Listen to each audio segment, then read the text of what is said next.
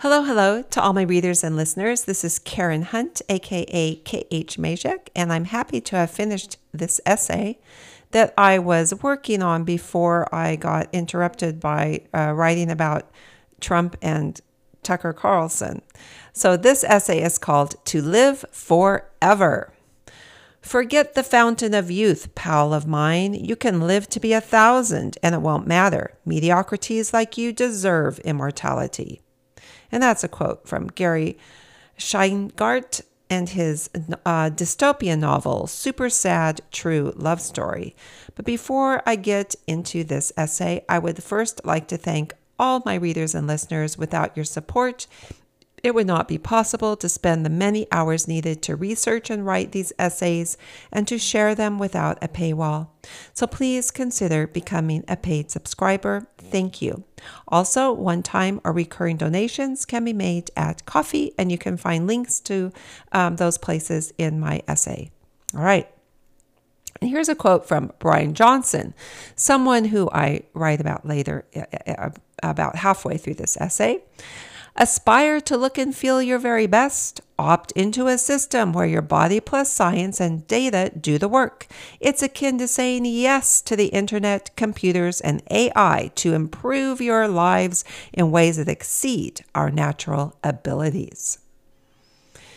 In Leo Tolstoy's A Confession and other religious writings, he retells an Eastern fable about a traveler who is taken unawares on the steppes by a ferocious beast, a beast that we all run from at one time or another. But there is a greater terror, one that is not imagined, which way to turn. And I quote from Tolstoy. In order to escape the beast, the traveler hides in an empty well, but at the bottom of the well he sees a dragon with its jaws open, ready to devour him. The poor fellow does not dare to climb out because he is afraid of being eaten by the rapacious beast. Neither does he dare drop to the bottom of the well for fear of being eaten by the dragon. So he seizes hold of a branch of a bush that is growing in the crevices of the well and clings onto it. His arms grow weak, and he knows that he will soon have to resign himself to the death that awaits him on either side. Yet he still clings on, and while he is holding onto the branch, he looks around and sees that 2 mice, one black and one white, are steadily working their way round the bush he is hanging from, gnawing away at it. Sooner or later they will eat through it, and the branch will snap, and he will fall into the jaws of the dragon.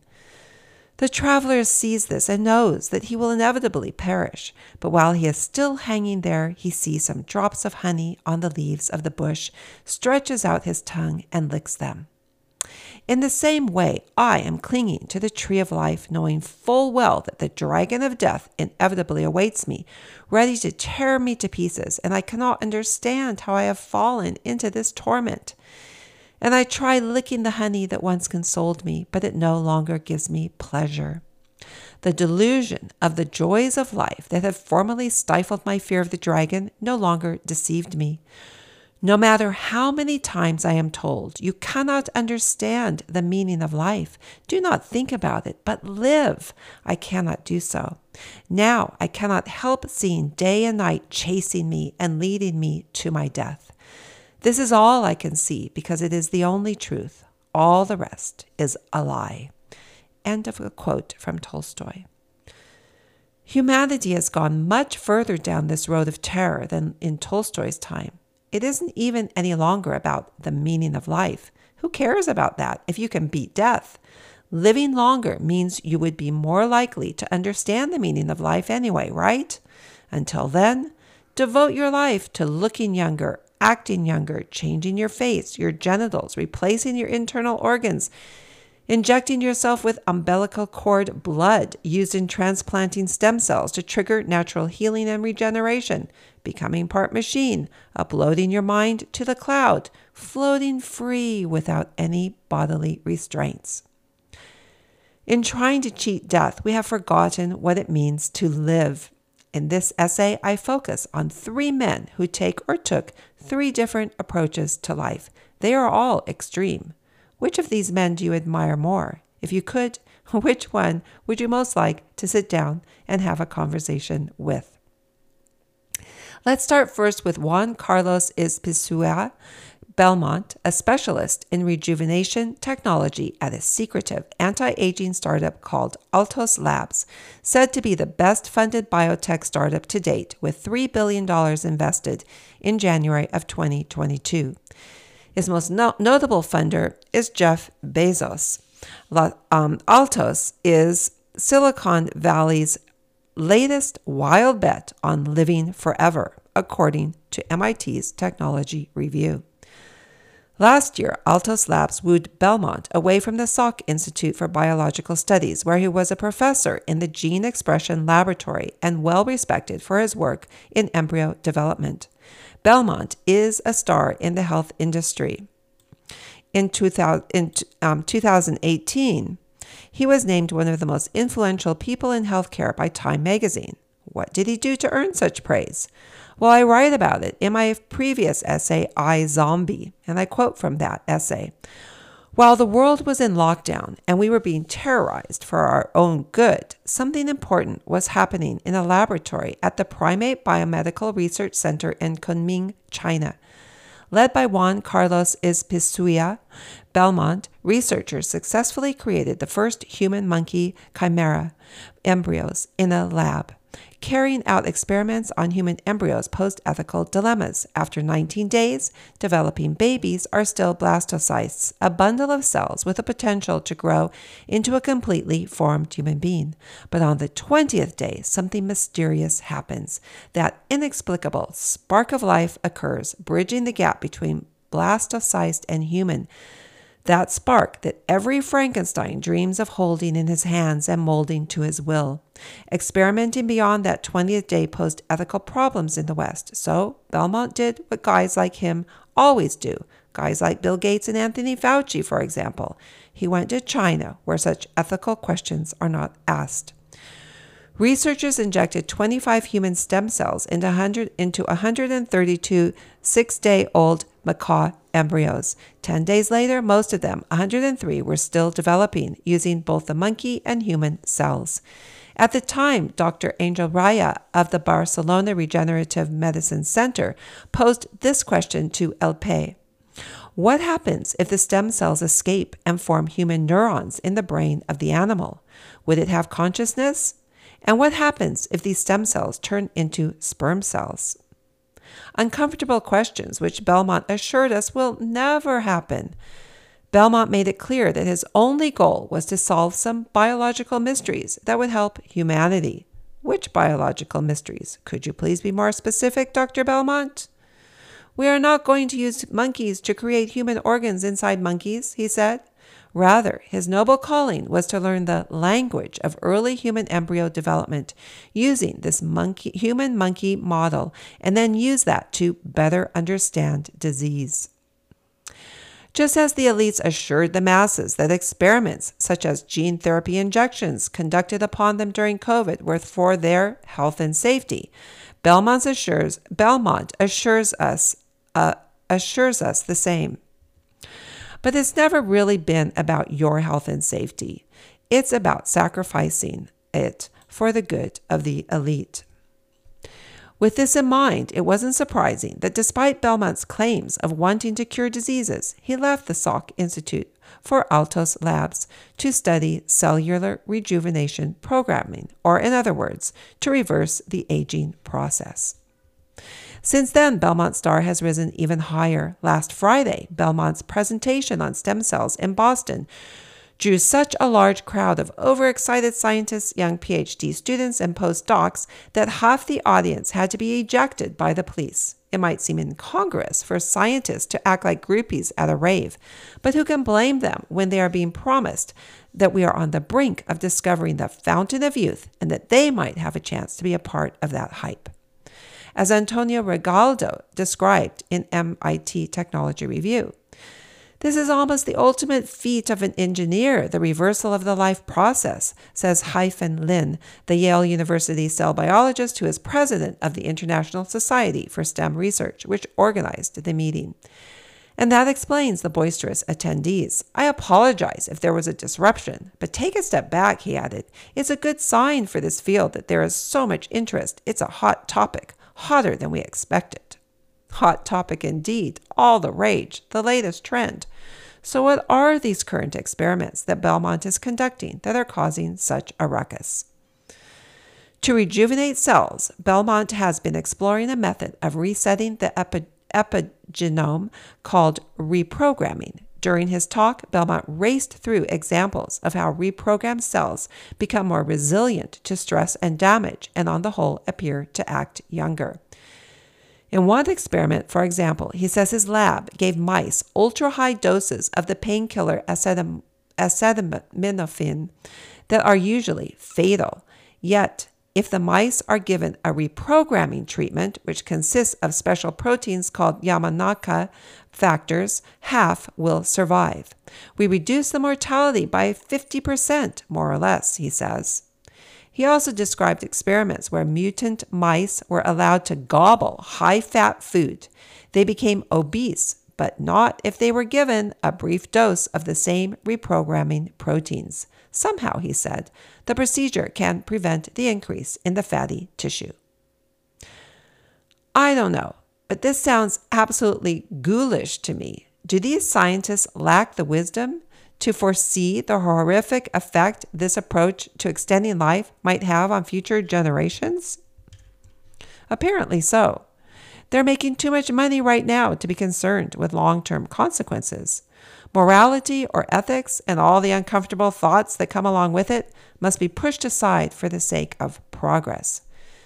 They justify the millions they are making by saying they are helping humanity, when if they paused to really think honestly, they would know it was all a nightmare in the making. So they stop such thoughts. They become monsters.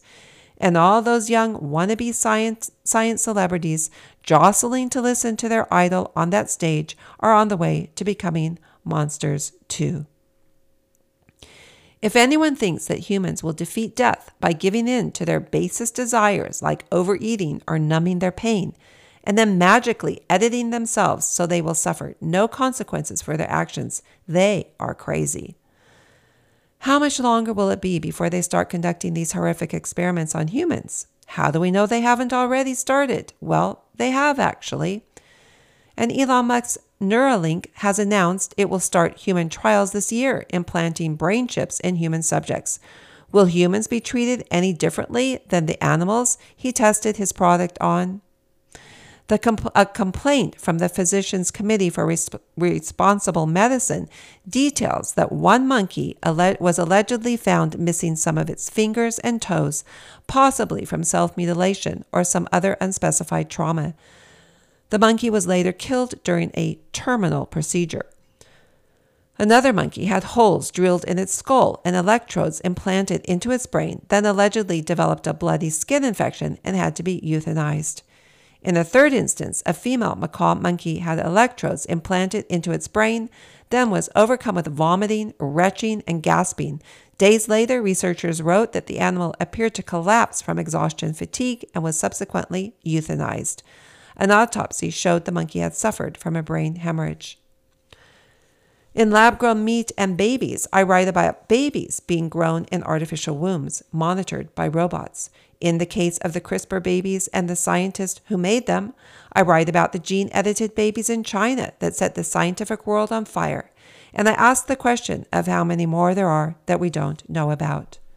Who gains from all of this? Not the masses, upon which they intend to experiment, like they do on mice, pigs, and monkeys. They are convincing the masses, not my term, but the perfect term for how these elites think of the rest of us, that we are no different from a pig or a mouse. Hey, your children are learning that they can be free to identify as an animal or a machine. Our youth are being told that they are trans, that they can morph into anything.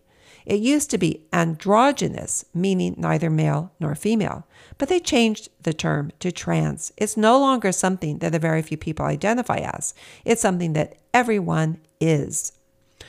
More and more parents are raising their babies as gender-free. They have no idea of why this brainwashing is being pushed on them. If you tried to tell them, they would respond with automatic words without even thinking about what those words mean either. Words like conspiracy theory. This convenient umbrella can be put over anything that goes against the elite's agenda. No critical thinking is necessary. When someone is accused of following a conspiracy theory, there is no debate. The conversation stops. What these parents are blind to understanding is that raising children as genderless leads to the justification of using lesser humans to fulfill the needs of higher beings. We are assured we will all be much happier like this. Wolf Reich, leader of Altos Cambridge Institute, also spoke during the Boston event where Belmont gave his talk and mentioned the very beautiful building Altos occupies there. He showed a photo of workers lined up in an atrium who he referred to as many happy people in lab coats.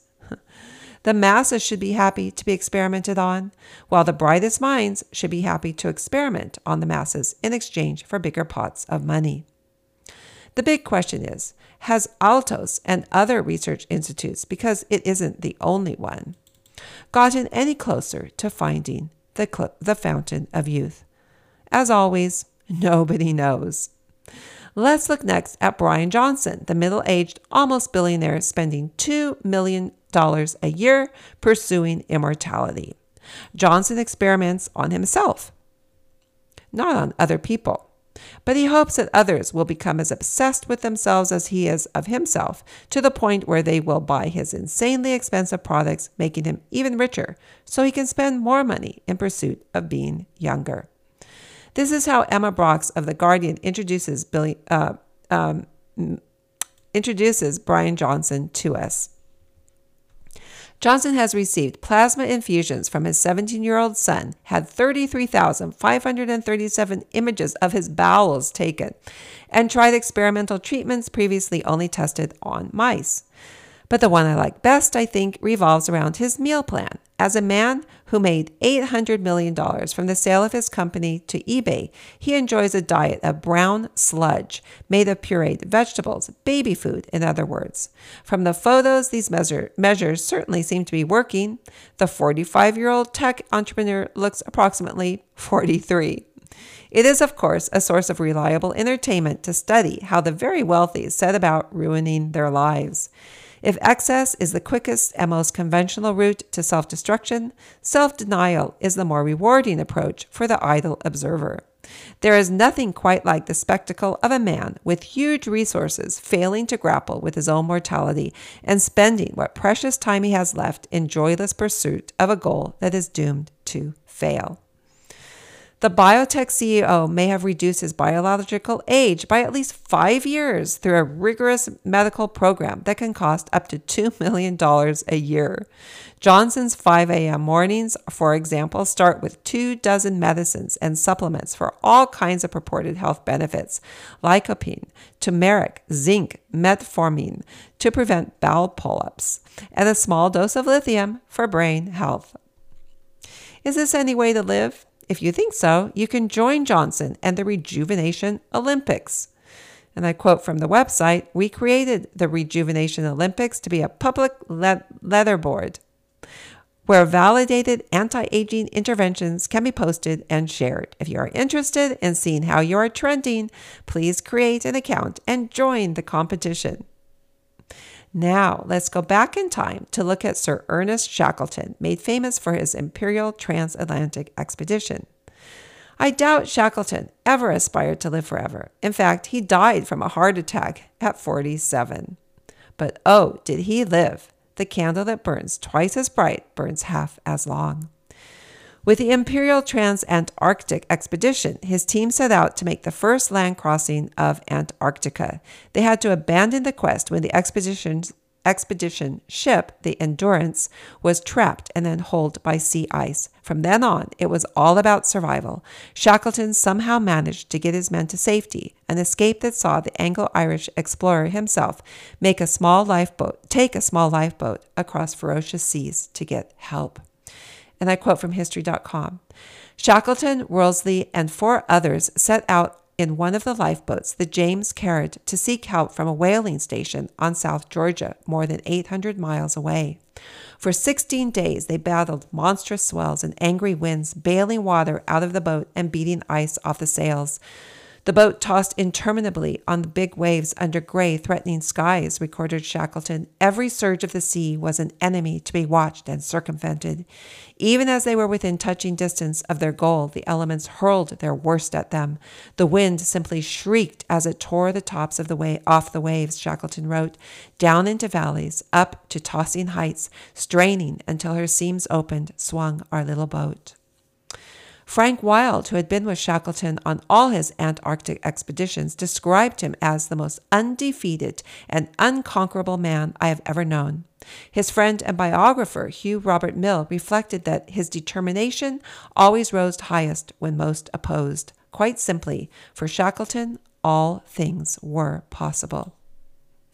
Shackleton said, "I do not like to set any limit to the bounds of human endurance." One of the most fascinating aspects of Shackleton's journey across the wilderness to seek help was that he and his companions experienced a spiritual presence, encouraging them to go on and guiding them to safety. Of course, psychologists love to explain away such phenomena as a product of a confused mental state. The spirit is not to be acknowledged. But Shackleton is not alone in experiencing a guardian angel helping him in times of great distress. In 1966, my family visited an incredible place called the Evangelical Sisterhood of Mary in Darmstadt, Germany. Founder, Mother Basilia Schlink, told us the story of how during World War II, guardian angels with flaming swords stood around the sisterhood, protecting them from Nazi soldiers. Did they imagine this? I don't think so. There are so many mysteries we don't understand. Those who would seek to overcome death and live longer now in this life hate to acknowledge the spiritual realm. Although I have no doubt they know it exists, why else would they fear it so much and try to overcome it? These men do not want to face the afterlife, and these men do not want to face the afterlife and the reckoning it will bring. For Shackleton, being alive meant pushing his physical body and his mental state to the limits to see how much he could endure. I know those moments when I have given my all and how euphoric it feels. For each person, that pinnacle of achievement is different. Not everyone can climb the highest mountain or swim the widest sea, but we all have those moments when we can make the choice to give in to weakness or overcome it and push ourselves to the limit. Those are the moments that make us stronger. Those are the moments when we feel the most alive. The secret to life isn't in remaking your physical body. It isn't in indulging the pleasures of the flesh and then snipping your genes so you don't get fat or contract a sexual disease. Nor is it in denying the flesh, eating baby food, and obsessively monitoring your bodily functions.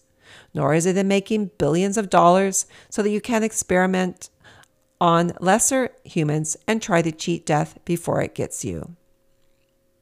Vampires, like elites, hate that humans live in the light. They kill humans in order to cling to immortality, the deal they made with the devil. But the price they pay is to forever live in darkness. Evil is a point of view. We are immortal, and what we have before us are the rich feasts that conscience cannot appreciate and mortal men cannot know without regret. God kills, and so shall we. Indiscriminately, he takes the richest and the poorest, and so shall we. For no creatures under God are as we are, none so like him as ourselves, dark angels, not confined to the stinking limits of hell, but wandering his earth and all its kingdoms. And that's a quote from Interview with the Vampire by Anne Rice.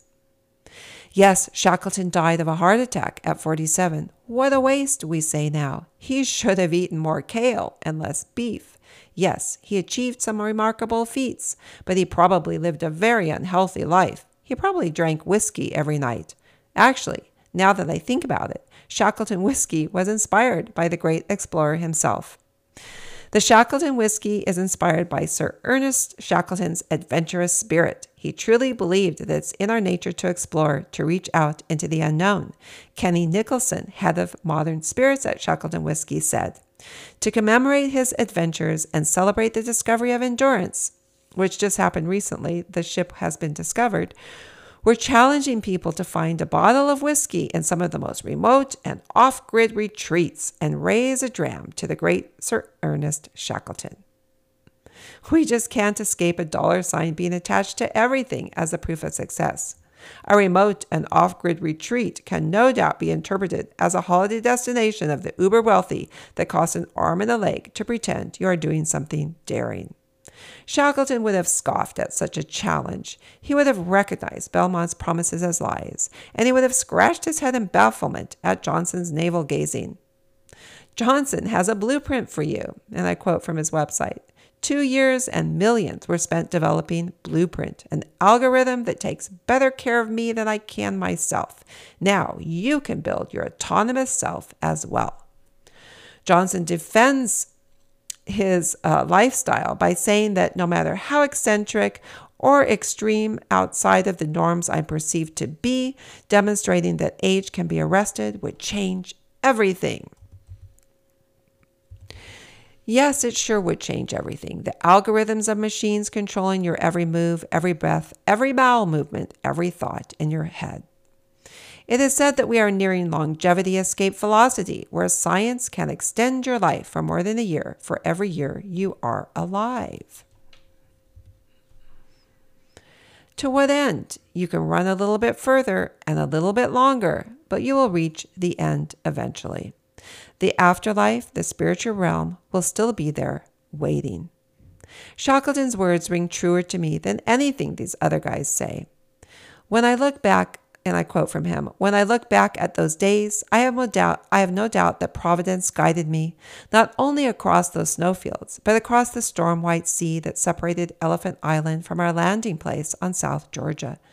I know that during that long and racking march of 36 hours over the unnamed mountains and glaciers of South Georgia, it seemed to me often that we were 4, not 3. I said nothing to my companions on the point, but afterwards Worsley said to me, "Boss, I had a curious feeling on that march that there was another person with us." Crean confessed to the same idea. One feels the dearth of human words, the roughness of mortal speech in trying to describe things intangible. But a record of our journeys would be incomplete without a reference to a subject very near to our hearts. And that's a quote from Ernest Shackleton, South. Life is still a mystery, despite Belmont's best efforts to capture that spark of life and mold it to his will. Death is still the one thing we can be sure of. Faith is still how we must live day by day. Humans are amazing, and Shackleton was right to say that there are no limits to human endurance. What Shackleton experienced in the wilderness, or Basilia Schlink in Germany, or so many others who have had similar experiences, can never be explained away by the psychologists, the psychiatrists, the scientists, the academics who want to reduce us all down to bits of flesh that they can pick apart for their own gain. Will we keep running, caught between our fears and the terror of death? Or will we face our fears and live by faith? No matter how many times I am told you cannot understand the meaning of life, do not think about it, but live. I cannot do so because I have already done it for too long. What approach to life inspires you? Belmont's, Johnson's, or Shackleton's? I leave that thought with you. I'd be curious to hear what you think. That concludes this essay. God bless you. Please share, please subscribe, and comment. Thank you.